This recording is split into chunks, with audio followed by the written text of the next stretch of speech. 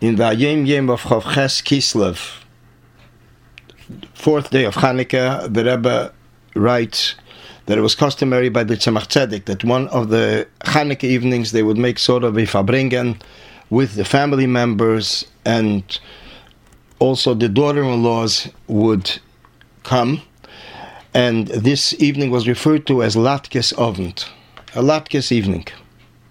This also took place by the Alter Rebbe and the Mittel Rebbe.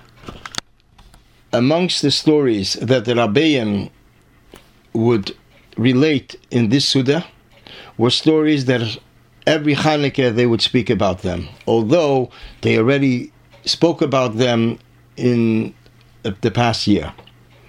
And the Rebbe concludes that the Rebbe Rashab would give Hanukkah Geld the fourth or the fifth Lichtel of Hanukkah.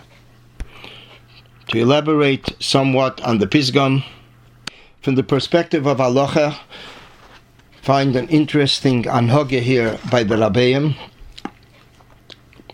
based on what the Rebbe says in a Sikha in Likutei Sichos Chelik Yud, that there is a difference in opinion between the Rishonim if there is an obligation to make a Suda Hanukkah, like we do by Purim, or not.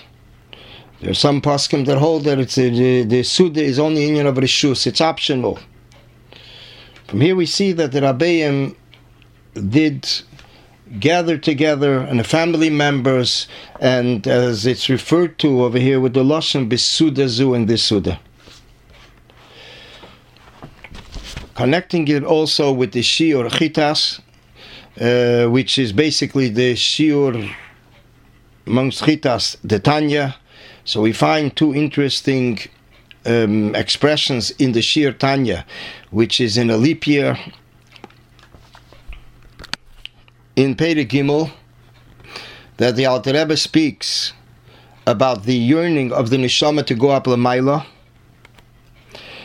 and the lashon is kleis hanefesh, kol so nafshi, that the nefesh yearns and expires as long as it can connect with Hashem.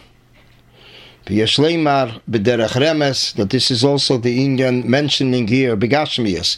The reason that Chosn and Kala are referred to as Chosn and Kala is it reflects the revelation from above, and then there is also the reflection of how the creation lifts up to Getlachkeit, to godliness.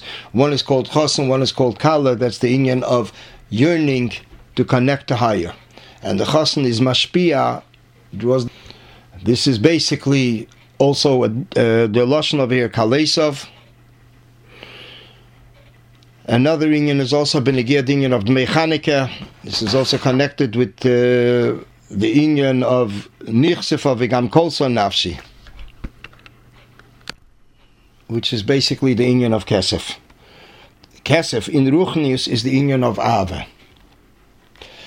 And this is also the Hanukkah Geld, which is given mitzad the inyan of Ava that there is from a father to children, from a Rebbe to his Talmidim, his Chassidim. The reason, benegiyah to the inyan of Hanukkah Geld, the Rebbe is Meir points to the Lashon in the Rambam, and the Rambam writes in Hilchos Megillah v'Chanukah, Poshtu Yodam b'Mamenam, that one of the damages that the Greeks caused in the war was also that they extended their hands in the property of the Jewish nation. And therefore, when it comes to Hanukkah, we give money to others. That's the inyan of Hanukkah Geld. A remes that the Rebbe's father brings is from the Gemara in Shabbos, that it says that we do not use the light of the Hanukkah candles for personal use. So the Gemara says the Lashon ve'meratzim mois, we don't count money near the candles.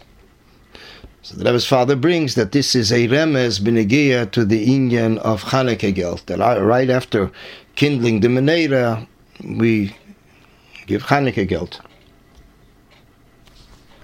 To elaborate what the diuk over here is, that the Rebbe Rashab gave the fourth or the fifth lichtel, we can possibly say that this also depended on the kviyas, on the calendar setting.